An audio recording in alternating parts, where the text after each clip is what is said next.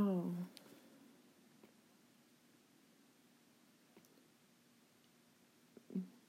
Gemini rising chart.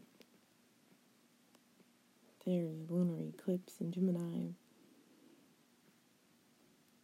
We have the sun conjunct the moon.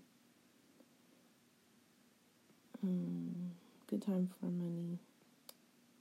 The sun is in the first house, so focus on money and health. We got Mercury retrograde in the fourth house. More communication coming in, reviewing health. Venus in the second house, money coming in. Mercury square Neptune, take time for self-care. Mars in the second house, organized finances. Mars opposite Pluto, anger. Pluto in 8th, important to act with integrity. Saturn retrograde in 9th, more responsibility in spirituality and education. Uranus in 10th could be increasing intuition.